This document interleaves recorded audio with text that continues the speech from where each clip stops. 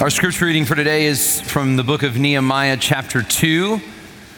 The book of Nehemiah, chapter 2. We're going to look at verse 1 through 8. Of course, we believe these words come to us by the power of the Holy Spirit, the inspired word of the Lord.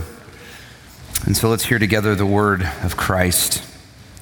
Nehemiah 2, beginning in verse 1.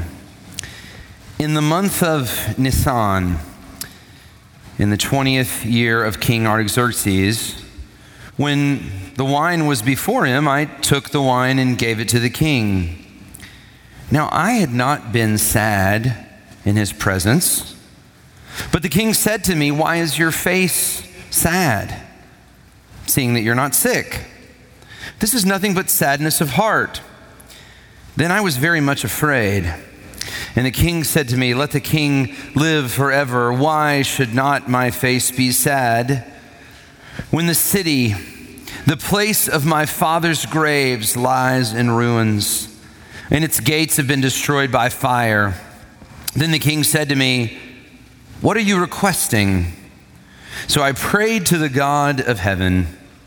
And I said to the king, "If it pleases the king, and if your servant has found favor in your sight, that you send me to Judah, to the city of my father's graves, that I may rebuild it." And the king said to me, the queen sitting beside him, "How long will you be gone? And when will you return?" So it pleased the king to send me when I had given him a time. And I said to the king, "If it pleases the king, let letters be given to me, to the governors of the province beyond the river, that they may let me pass through until I come to Judah. And let a letter to Asaph be written, the keeper of the king's forest, that he may give me timber to make beams for the city gates, of the fortress of the temple, and of the wall of the city, and for the house that I shall occupy." And the king granted me what I asked, for the good hand of my God was upon me. This is the word of the Lord. Well, again, our 4-year birthday today, it's a lot to think about. I am kind of curious, who was here for Launch Sunday? Just raise your hand if you were. Okay, so we got some good launchers here. Not many though, but guys, hey, 4 years we've been around. We started our church, and something that I'm so grateful for this church is the moment that we are in right now, and I think who Christ's covenant can be in this moment. It's definitely a time where, not just in Atlanta, but everywhere, the concept of truth can be confusing for people. Is truth something that's just relative, right? Is truth just something that's local? Is truth just something that you believe in your heart? Or is there an eternal truth that sustains in all places throughout generations? And can we know that truth? And of course, you are the people that have believed that have believed that there is a God who has spoken, and the truth flows from him, from his perfect and sovereign existence. We also find ourselves in a time, I believe, in the city of Atlanta in particular, of what I call ecclesiological crisis. Now, that's a big word, but ecclesiology is the study of the church. And I think a lot of people in our city in particular are asking themselves that question: what is the church? Is the church fundamentally a building, right? Do you go to church? People always say, I say I'm a pastor, they say, well, where is your church, right? In 2020, I had to say, well, it depends, right? I don't exactly know where it's going to be this week. But is church something more than that? Is God redeeming the world through buildings? Is church primarily an event, right? Is it just something that you attend for a good experience and for a little uplifting teaching? Is God redeeming the whole world through events, right? Is church just streamed content? I hear people saying now, like, well, I have my church on Tuesday morning in my pajamas, right? So is that fundamentally, is that essentially the essence of what the church is? Streamed content that you can consume whenever, that helps you along a little bit. And of course, no, Christ's covenant You're the people that have gone to the scripture and said, no, the church is not essentially a building or an event or content, though churches may have buildings and content and events or worship services, but the church is essentially the people. Those people that have been called out by the gospel. Those people that have been called and knitted together in the gospel. Those people that are on mission for the gospel. And that's who you are. In a confusing time, you're the people that have been bold enough to say, we believe that God has spoken, and we want to live our lives like that. And in a time when people are confused on what a church is, people are saying, we know exactly what the church is. We see it over and over in the New Testament. It is the people of God that God is calling to himself, that he's sending out on mission. And I just want to say, I am so excited to be a part of that. I am so humbled to be a member of a church like that. I want to be a member of a church like this. That people that I can align with, that love God's word, and that know who we are together. And so I as much as we're all grateful to the Lord today, I just want to say I'm grateful to you for this opportunity. What an opportunity, what a church to be a part of. People always say, when did Christ Covenant begin? And I guess I was like the first pastor, but Christ Covenant began so long before I ever got to Atlanta. I just want you to know that. Christ Covenant really began, when people like Ashley and Diane Corbett started praying for a church like this 20 years ago. Christ Covenant began when people like David Dieter and Jason Byers started saying, okay, how can this happen? How can we do this? People like Jim Haskell, who now pastors another church, wrote a white paper that kind of outlined who Christ Covenant could be, what this church could be like. The energy started gathering around when churches like Johnson Ferry under Bryant's leadership gave financial support, gave people, gave help. There's so much that has happened here, but the way I like to describe it is this, and this is important. I want you to hear this.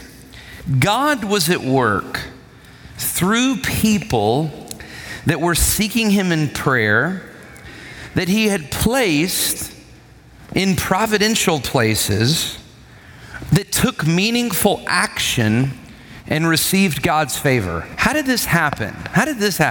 God worked through people that were seeking God in prayer, that God in his providence had placed in particular places, that took meaningful action and received God's favor. And I think that's a great thing for us to think about right now, because that is exactly what we see in the book of Nehemiah. That is this story. Nehemiah seeking the Lord in prayer, that God had placed in a providential place, that took meaningful action and received favor from the Lord. If you were here last week, we talked about how to read the Old Testament, and I kind of gave you these three ideas. You look for themes, signs, and promises, and then you need to understand the story arc, where you are in the story. Themes, signs, and promises. And three of the themes that are really important to understand the Old Testament, or understand the story of Nehemiah in particular, are the themes of temple, or this idea that God will dwell among his people. That's an incredibly important theme in the Old Testament. The theme of law, and that's the theme that God has spoken to his people, that he has revealed his character as people, and told his people, here's how you should live. Here's the character that you should live by. And then finally, kingdom, that as these people know this living God, as God dwells among them, as they follow his law, they will live something out. There will be a result. There'll be an effect. There will be a kingdom. Now, as we said last week, the book of Nehemiah is really the second half of the book of Ezra. They used to be one book. I kind of wish they were still one book. I think they would be easier to understand if they were. But this is kind of the third movement of that bigger book. And in the first part of the book, in the book of Ezra, we see a guy named Zerubbabel go back after the exile of Israel to rebuild the temple. So we see that theme, a very important theme. Then in the second half of the book of Ezra, we see Ezra going back and reading the law, teaching the law to the people, calling the people to live by the law of God. And now we're moving to kind of the third part, and I think it goes along with this important theme here, the idea of kingdom, that Nehemiah is going to go back and rebuild Jerusalem. So God's kingdom, God's people can be restored. God's people can live together and live by his law, and so that his glory and worth and weight can be known through him. God working through people, seeking him in prayer. God had put in providential places that took meaningful action to carry out something that God had called them to do under God's favor. And really, I want to look at 4 points as we look at this today. God-honoring action begins with prayer. God-honoring action is related to his providence. God-honoring action is dependent on God's favor. And then fourthly, the bigger action. So let's look at the first point. God-honoring action begins with prayer. We looked at this a little bit last week, but I just wanted to spend a bit more time on this. This can't be overstated. A few years ago, there was a survey that I read, and it was of 600 high school graduates, or 600 rather college graduates that were Christians. So these were people that there was some fruit of their Christian life. They weren't Christian in name only. There was evidence of their walking with the Lord. 600 college Christian graduates. And they were asked, what strategic step, what important step would you take in trying to find a job right after college, right? Some of y'all have just been there. You know, we got a lot of folks just right out of college. What's an important step would you take in trying to find a job right after college? 600 students were surveyed. And you know what they said? They said, I would network with my parents' friends. They said, I would look for an internship program. You know, they said, I would go to, events where I could meet people and try to find someone that would give me employment that way. I would send out resumes. They said all sorts of things. And of course you would expect, right? Of course you would do these things. But only 2 of these 600 Christian college graduates said, I would pray. I think that's kind of interesting. Only 2 actually thought to begin with prayer, to commune with God. I think that's pretty telling, though, especially for a crowd like this. I mean, look, we are active people, right? You guys know how to get stuff done. You guys know how to make stuff happen. And I want to say this.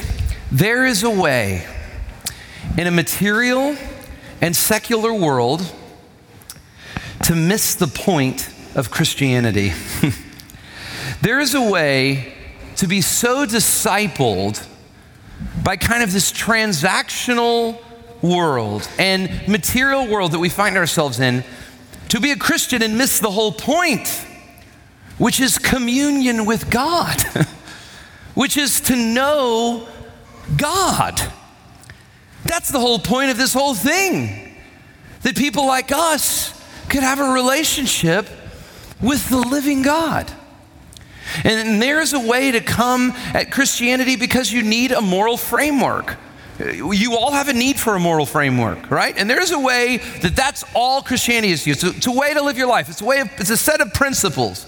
It's a way to kind of organize your thought. There is a way to come at Christianity only for transactions, some absolution of guilt. I've made a transaction with God, and now I'm forgiven of my sins, and now I know that I have taken care of my afterlife. Just a transaction. There's a way to be a Christian in this material world and be so discipled by this material and secular world that you miss the whole point of Christianity, which is to know the living God. That is what God has invited you into. Not just to have a transaction of salvation, not just to have some sort of good moral framework, but to know him. Jesus came so that we might be God's children. Jesus came so that we may abide in him. Jesus came to gather a people unto himself. And I love this. When Nehemiah hears the report, and we looked at this last week, but when Nehemiah hears the report of the condition of Jerusalem, he doesn't immediately jump into action. He goes to his God. He communes with God. He prays. And of course, we looked at the nature of this prayer last week: praise and confession and hope. And then he presents these requests to the Lord. This is from chapter 1, verse 11. Let your ear be attentive to the prayer of your servant Give success to your servant today. And this is important. Grant him mercy in the sight of this man. Who is this man that Nehemiah's talking about? Of course, he's talking about the king. He is praying this before the Lord, knowing that he's going to have to make some appeal to Artaxerxes. And what does he do? For 4 months, there's 4 months between chapter 1, which was the month of Chislev, and now we're in the month of Nisan. So for 4 months, praise, confession, hopeful in God's redemption. And then he brings these requests to the Lord. Be attentive to the prayer. Give success to your servant. Grant him mercy in the sight of this man. Praise, confession, hope in the Lord. Be attentive to the prayer of your servant. Give success to your servant today. Grant him mercy in the sight of this man. For 4 months, Nehemiah just communes with the Lord.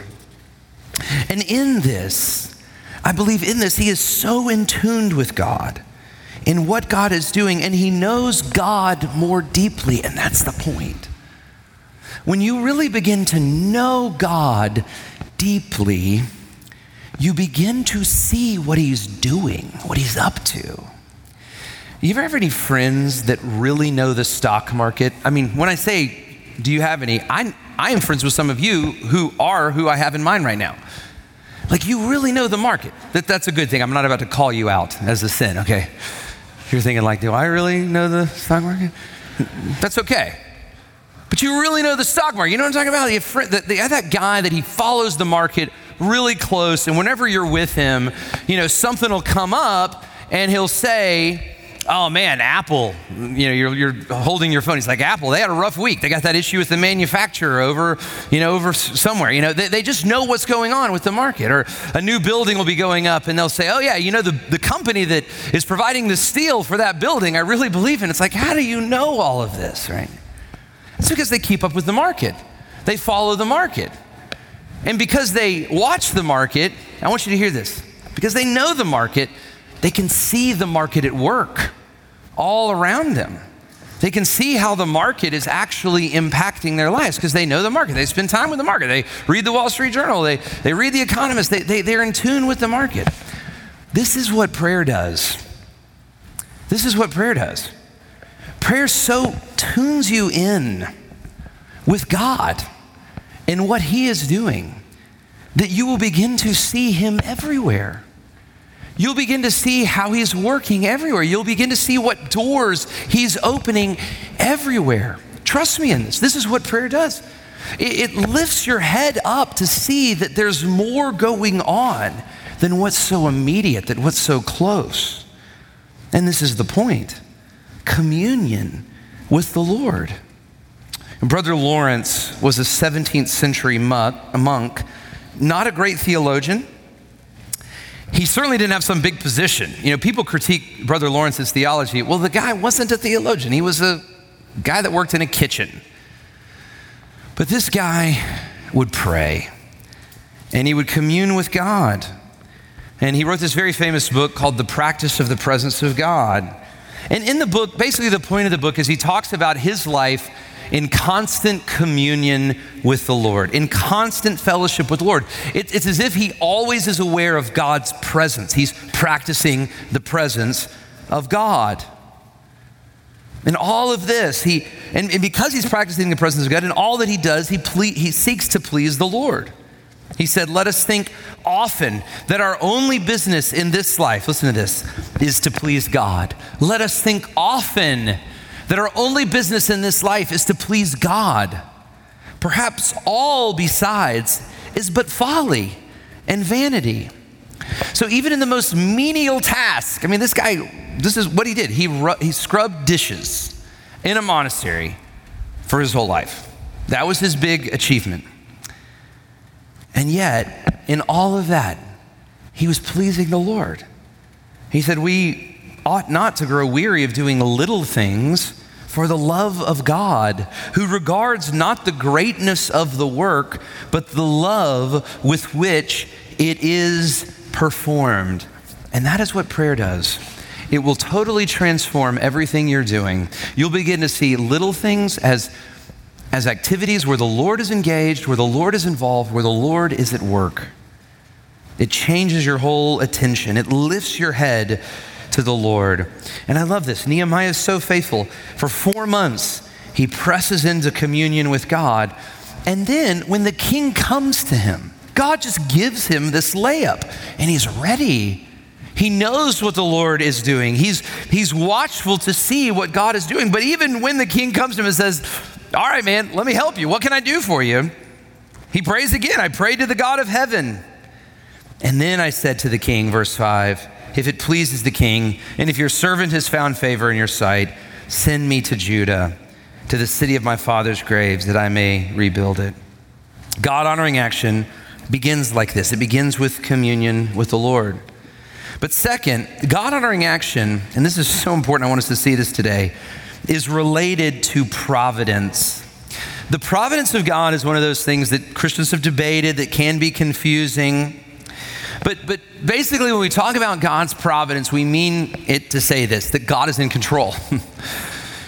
That right now, God is working out things, good things and even bad things, according to his purpose, according to the counsel of his will, and for the good of his people. In good things and in bad things, God is working. Now, of course, Christians believe that one day God will make all things right? There won't be bad things. There won't be sad things. All sad things will come untrue. All evil will be destroyed. God will make all things new. But now, God is at work. You are where you are, not by accident, but because God is at work. And God has purposes in where he has placed you. The Heidelberg Catechism speaks of God's providence like this: the Almighty, everywhere present power of God, whereby, as it were, by his hand, he still upholds heaven and earth with all creatures, and so governs them, that herbs and grass, rain and drought, fruitful and barren years, meat and drink, health and sickness, riches and poverty, indeed all things come not by chance, but by his fatherly hand. Why was Nehemiah the cupbearer? We think about this job. The cupbearer was a position that would it was basically like a life insurance for the king. He would save the king's life. People would try to kill the king or poison the king. The cupbearer's job was to basically taste everything that was going to the king, just to ensure that he wouldn't be poisoned, to be a personal servant of the king, but to literally more than that, to put his life on the line in a way for the king every day. What a job. And Nehemiah had served faithfully in this job, and he actually had found great favor with this king. It's interesting, the response of the king when Nehemiah basically comes to him. I mean, let's look at verse 6. The king said to me, with the queen sitting there, right? So this is his family. Nehemiah is known. He is a part of the family. He is a treasured servant. He's a beloved servant. How long will you be gone? And when will you return? Right? Do you hear that? I love that tone. The king loves this brother.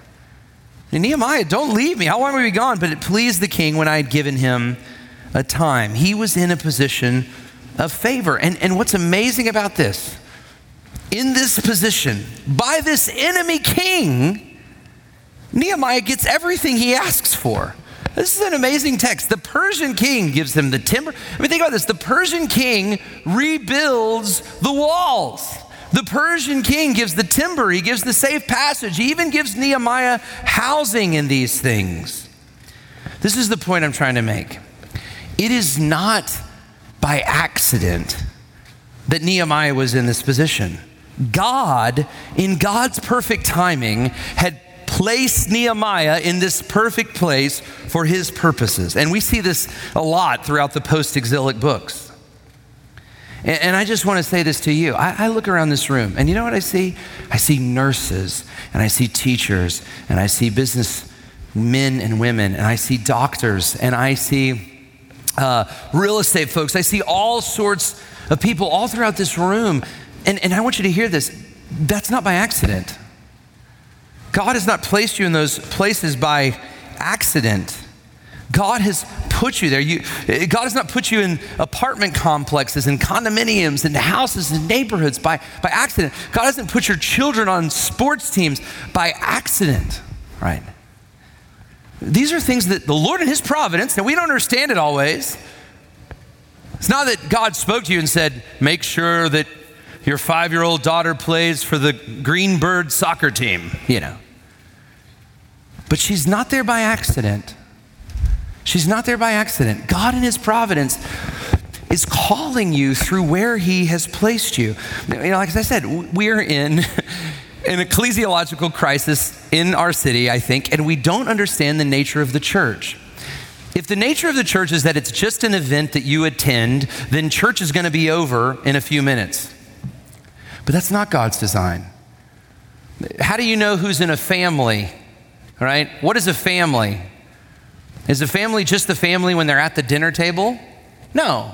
A family is the members of the family. And that's the same thing with the church. The church is the members of the church, the people that sometimes gather. Right now we're gathered, and it's important that we gather. We need to gather.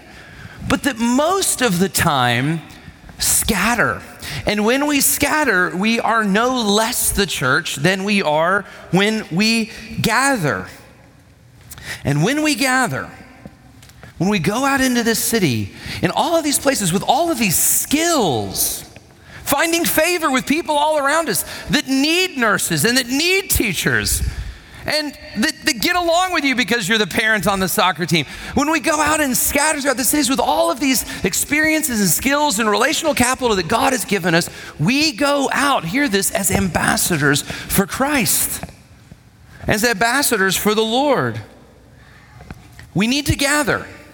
I believe this, hear this. The measure of faith that you exercise when you gather will determine the measure of faith that you exercise when you scatter. We need to gather. We need to come here. We need to be reminded of the gospel. If you're not coming to this meeting with faith, you're going to be a lousy scatterer, right? But the better you gather, the better you'll scatter. And then I want you to hear this. And it's also true that the better you scatter, the better you'll gather. And here's what I mean by that. Here's God's vision for our church, that we would gather and be reminded of his gospel and be reminded of who we are, reminded that we are the people that God is calling to himself to let his kingdom be known and his glory be known through us. And then we would go out as ambassadors and seeking to let his truth and glory be known in our neighborhoods and among even our families and our workplaces. And we would scatter so well that by the time it comes the middle of the week for your small group, you're like, I got to get around some Christians right now.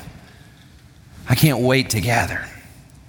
I need to gather. I need somebody to pray for me because I got this thing going on. I need somebody to remind me of this truth that I believe because everybody else around me believes something different. Are you sure you guys believe all this? Okay, we're good. And then you get back out and you gather as an ambassador for the Lord, and you scatter so well.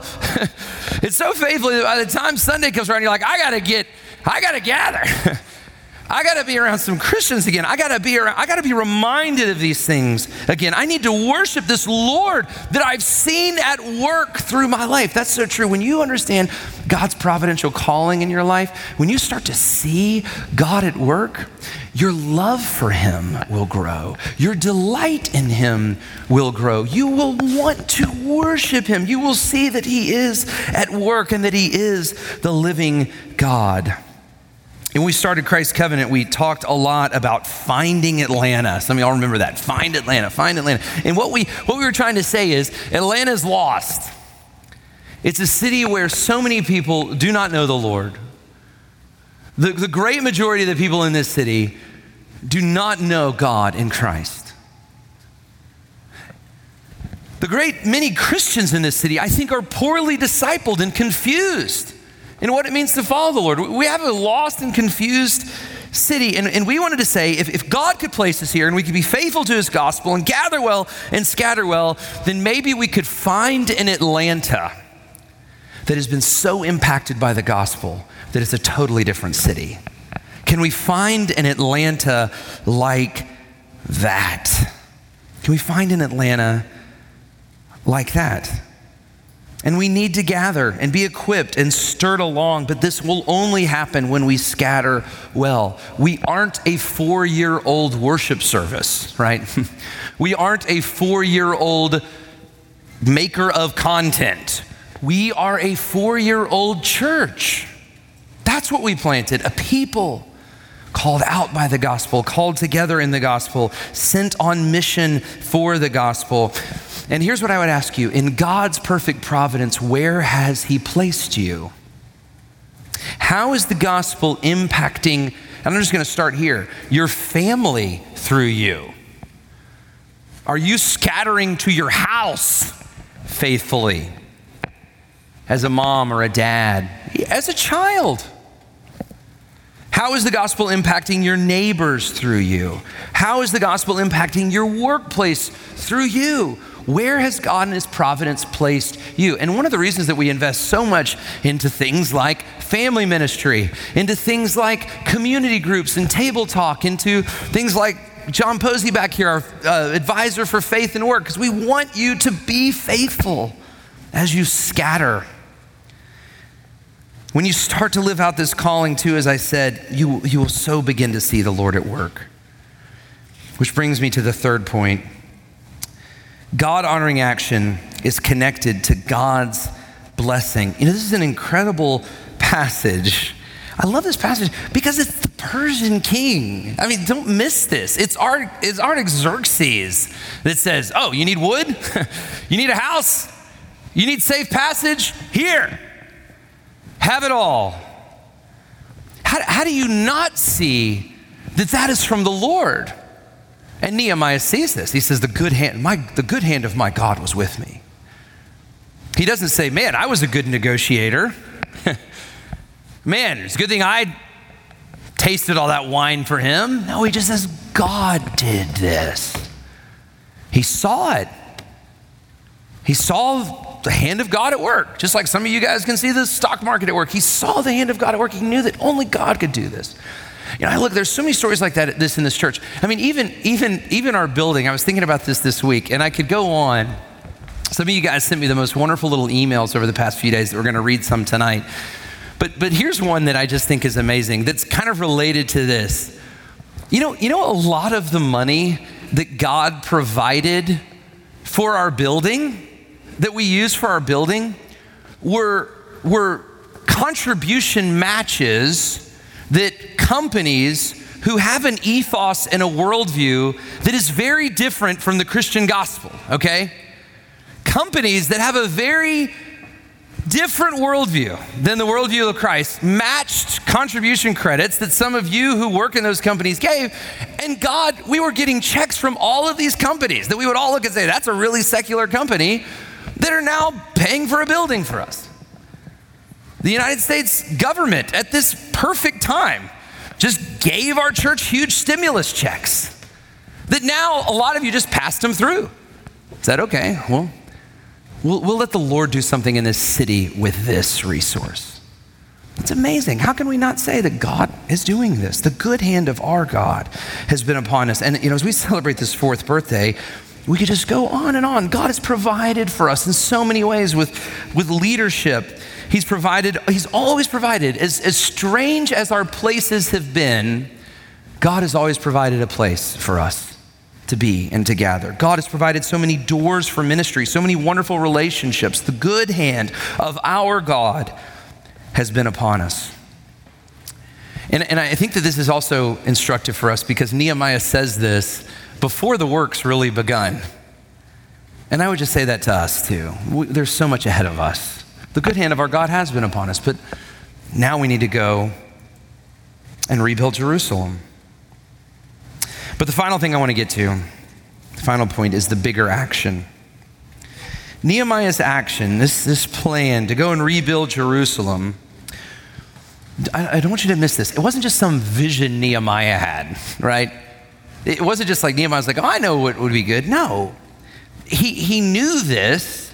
He knew that this is what he had to do because he knew God's word. As I said before, he knew the themes. He knew that God was calling a people to himself, that he was going to dwell among those people. And so there needed to be a temple. He knew that God's word was the revelation of his character and that people needed to hear that revelation and live that out. And he knew that God was establishing a kingdom people. He knew God's themes and he got in line with how God was going to redeem the world, with how God was calling a people to himself, with how God was making himself known. And through Nehemiah's obedience, and I want you to hear this, through Nehemiah's obedience, the net result of that, and there's a lot that happened in the middle, but the net result of that is now some of you, most of you, I pray and hope, are those people, the people of God. That the Spirit of God doesn't just dwell near, but literally dwells within. You are the people that know the law of God, that are living out the character of God. You are the people that are the kingdom people of God, this redeeming work that Nehemiah was faithful to be a part of through his obedience has now spread to us. And here's the call to us. And I want you to hear this. Part of being a part of this kingdom is joining God in this kingdom work. Part of the stories that are going to be told of God's faithfulness to redeem his people are going to be told because of our obedience to the things that the Lord is calling us to. You are now those people. And you are now those people because after Nehemiah, there was a greater Nehemiah who came to save you, particularly save you, to establish you, to call you, to bring you in. Nehemiah left the palace of Artaxerxes, this glorious palace with this amazing, what a job he had. He was in this glorious place, and he went to this faraway place that was dangerous, and he could have been killed. But our Lord Jesus, he left the palace of God, the throne of the Almighty God, to go to a faraway place where he knew he would be killed. Nehemiah was a beloved servant of the king, but he left the king. He left the king because he was called to his people, to God's people that he loved. Jesus wasn't just a servant of the king, he was the beloved son of God the Father Almighty, yet he left that and came to identify with us because of a people that he loved. Nehemiah went to go establish and call something through great threat. And Jesus has done the same thing. He has left his Father's throne to identify with you, to obey his Father. Nehemiah obeyed, knowing that in his obedience he would be blessed. But Jesus obeyed the Father, knowing that in his obedience he would be crushed. He would be cursed. He would be cut off so that this people that he is calling to himself, that he's establishing, could be blessed in him. We have a greater Nehemiah. But through this greater Nehemiah, the Lord Jesus Christ, this work of redemption has now really taken off. It's not just the children of Abraham that are called to the New Jerusalem, but it's children from every tribe, in every place, in every tongue, so that the glory of God may be known. Let's follow this great Redeemer. Let's look to him. Let's give our lives to him, and let's join God in this great redeeming work. Let's pray. Father, I thank you for the faithfulness of Nehemiah, that now people like us are a part of that. We're a recipient of this redemption, Lord, that you are working out through your servants, through your people. And I pray, Father, that on this fourth birthday, Christ's covenant would be the kind of church that is not ignorant to these things. We'd be the kind of church that's not so proud of ourselves. Be the kind of church that just realizes that you are up to something. The good hand of our God is with us. And I pray that we would always be the people that realize that there is a greater Nehemiah who has come to offer us this ultimate redemption, and that through him we can have life and have your blessing. Give us faith to believe these things. Open our hearts to these things. I pray in Jesus' name. Amen.